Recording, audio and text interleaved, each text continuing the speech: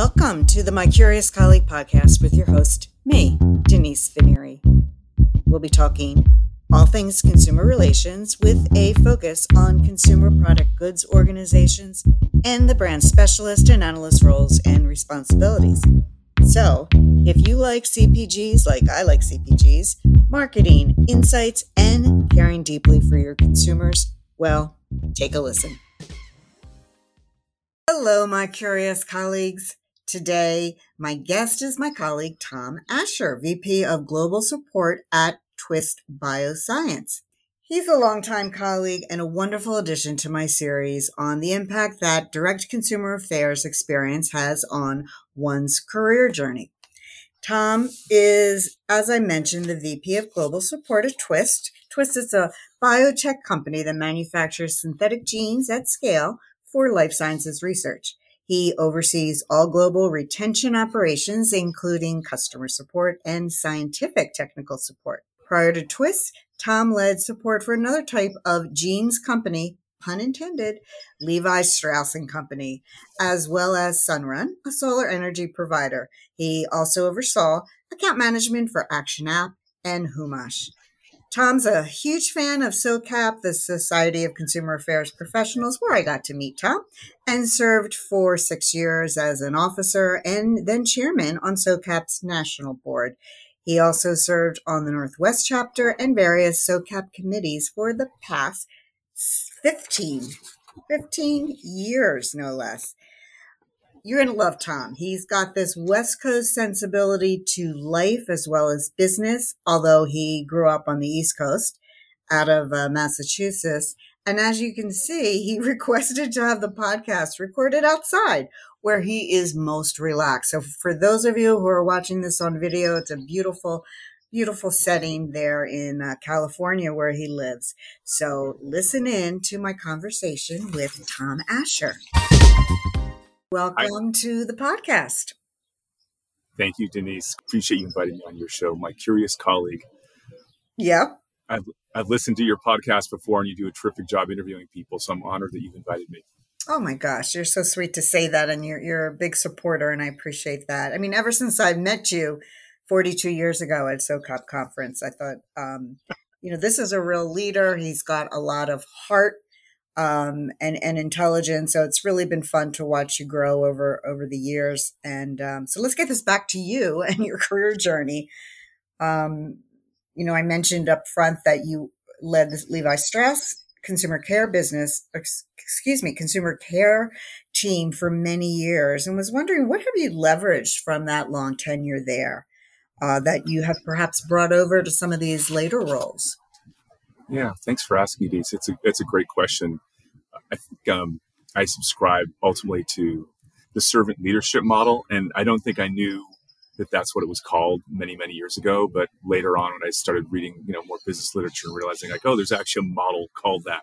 But I've always just felt like I'm only as good as my team, and if they're doing well, I'll be doing well, and if they're not doing well, I'm not doing well. And so, to me, I'm really there to, first of all, hire the right people, retain them, and enable them and empower them to really just do a good job. And I feel like it's so important that people enjoy their work. So many people are in ill-fitting jobs around the world, and that's really tragic. So really try to find people who we're hiring for a good cultural fit and make sure that once they're in the job, we can ideally customize their role a bit so that they're not just fitting into an org chart, because there's usually so much work to go around that we can kind of load balance people to do different things that are really more playing to their strengths. So it's kind of their servant. I'm there to help make sure that they're being fulfilled professionally and growing. And that just gives me so much satisfaction to really operate that way versus being kind of a top-down model where I'm the boss and they're working for me. It's like, no, I work for you.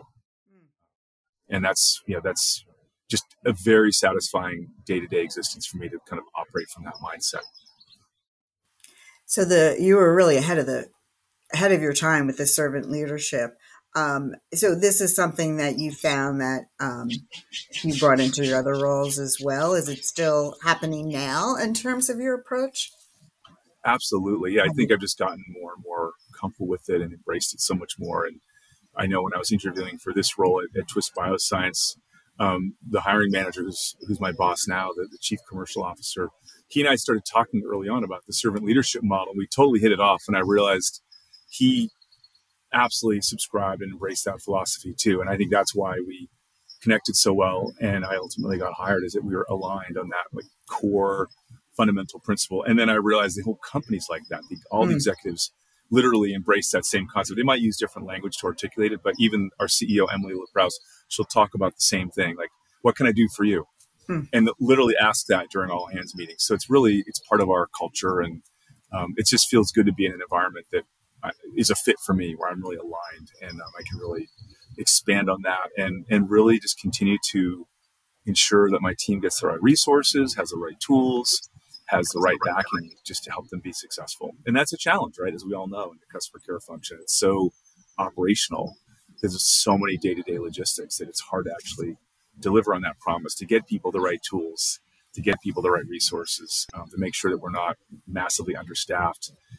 It's a tricky one, but I think that mentality and that approach has really worked well for me, and given me a chance to really build a strong team that enjoys working together. Yeah, love that. So I remember the day you told me this part. You said to me that you were taking this rotational assignment as director of both consumer affairs at Levi and consumer insights teams. And it was important to me because I was at the time leading the insights group over in consumer affairs for Campbell's. And so, I had sort of a vested interest in how those two were going to come together, and wondering, first question is, remind me again why you took the rotational assignment, or were you voluntold? And what did you learn about yourself during that time? I'm happy to share this week's show sponsor, Cubicle to CEO, is one of my new favorite podcasts. Cubicle to CEO, led by Ellen Yin, is a mentorship-focused media company on a mission to make mentorship accessible to the masses so all women everywhere can pursue what's possible. Love that. In corporate America, a leadership mentor helped me to quickly develop ways to level up my skill set for an upcoming promotion. So I am a mentorship believer. I started a personal brand and began podcasting last year.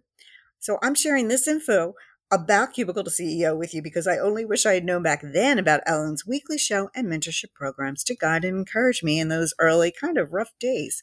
Her case studies, for example, are both inspirational and actionable.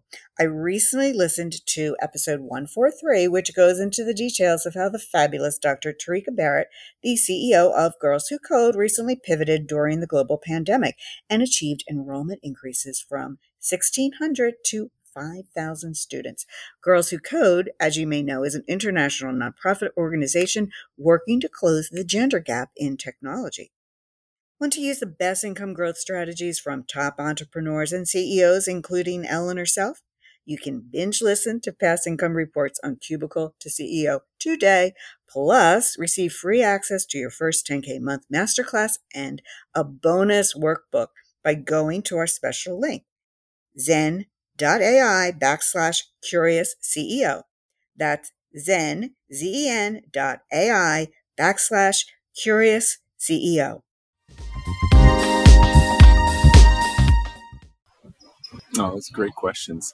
My boss at the time was going on a year-long sabbatical, and he and I had a very close relationship, and we're still close. And he asked me, like, do you want to take over managing what was really their market research function? It's a very distinct function from consumer affairs. Right. It was a kind of, they happen to report into him as well. And I said, sure, I'd be happy to. And I think the team at Levi's, the consumer affairs team, was running so smoothly that I was able to have enough bandwidth to take on another team. And it was quite a different experience. Really strong team, really bright people, liked them personally. We got along great. But I realized after a year, like, this is really hard. And the people part wasn't hard, but I just didn't have the passion for full-time market research. Like, the work is just so different. It's not obviously part of consumer support. We do insights work. We pull data from our CRM tool. We do reporting on customer insights, voice of customer. But this is hardcore quantitative market research as well as focus groups, like a whole different discipline. And I realized that It wasn't really my cup of tea. Although I really enjoyed the experience, what I got out of it was like I really have a passion for serving others, and customer care to me is kind of squarely in that camp. Like you're serving your team, you're serving Mm-hmm. customers, you're serving internal stakeholders. It's really kind of the world of social work in a corporate setting, which is something that I almost went into out of college. So I realized it really reinforced, like, I really like being in that kind of operational support role, and less of kind of a very quantified and or quantitative and qualitative market research role. But it was a great assignment, but it helped me kind of reaffirm why I like the customer care world and the customer support world so much. Cool. You were lucky to have that opportunity to learn about yourself. It's not like you always get that time. So I found that very cool. Yeah, that was really a blessing. I understand one of your requirements when you're considering new roles is that the offer for the new role is contingent upon membership to SOCAP, the Society of Consumer Affairs Professionals. At first, when I remember hearing that from you, I thought, oh gosh, that could be alienating. And, I got all nervous about it inside personally. But I know that you're a smart guy. So there must be a pretty good reason for making that request. Can you share that with us? Sure. I SOCAP means a lot to me. I've learned so much from the organization. Most of the skills I've developed from the support world are either learning them on the job or through my peers and mentors at SOCAP, meeting them at conferences, on webinars, just the informal rapport I built with them. And I feel like I can, quote unquote, phone a friend now and get advice or guidance when I'm stuck. I've always felt that way.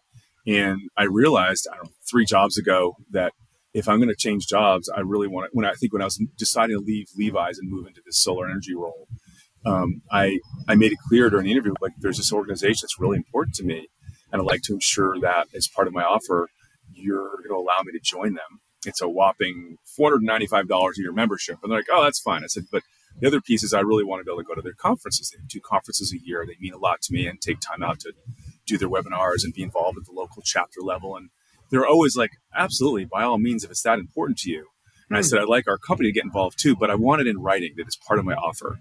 I just don't want it verbal, because I'd heard from other SOCAPers that there was verbal commitments made during their interview process when they mentioned SOCAP in passing, and the commitment wasn't followed through and honored. So I did that from then on, and I never had an issue. It wasn't that it was in writing; it was very clear to them that this is something that was really important to Tom, and we're going to make that part of his experience in this new role. So I've told that to a few SOCAP people. They're like, that's a really good idea. We should just do that on a regular basis. So it kind of became like a talking point at SOCAP. Like, make sure if you're changing jobs to get that commitment in writing that you can join. And it's not that much money, but I think for some managers at companies, they're just not necessarily comfortable with having people join professional associations or go to conferences on their own. And to me, it's just fundamental to my professional development to keep doing that.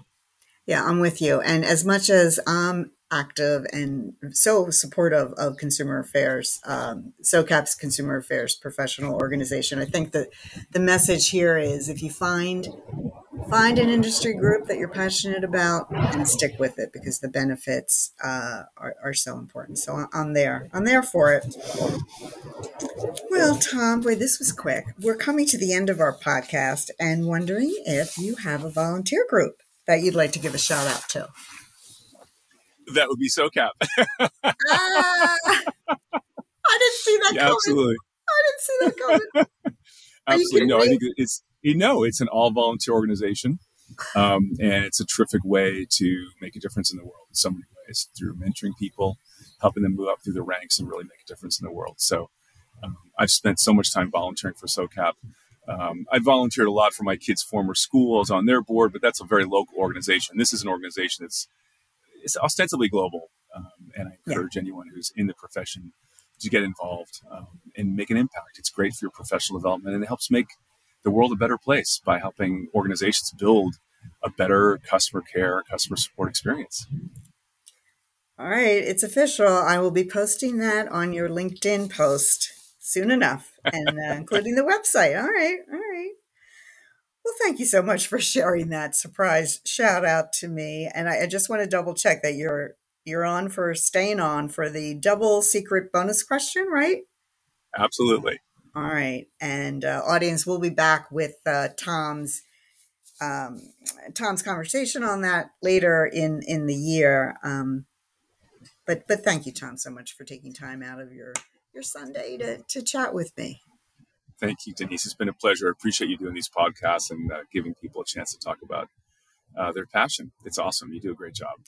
If you've learned even a kernel of an idea or was inspired by this episode, please consider rating and reviewing the podcast on Apple Podcast. Be sure to share out the hashtag CPGCX because CPGCX really and truly rocks.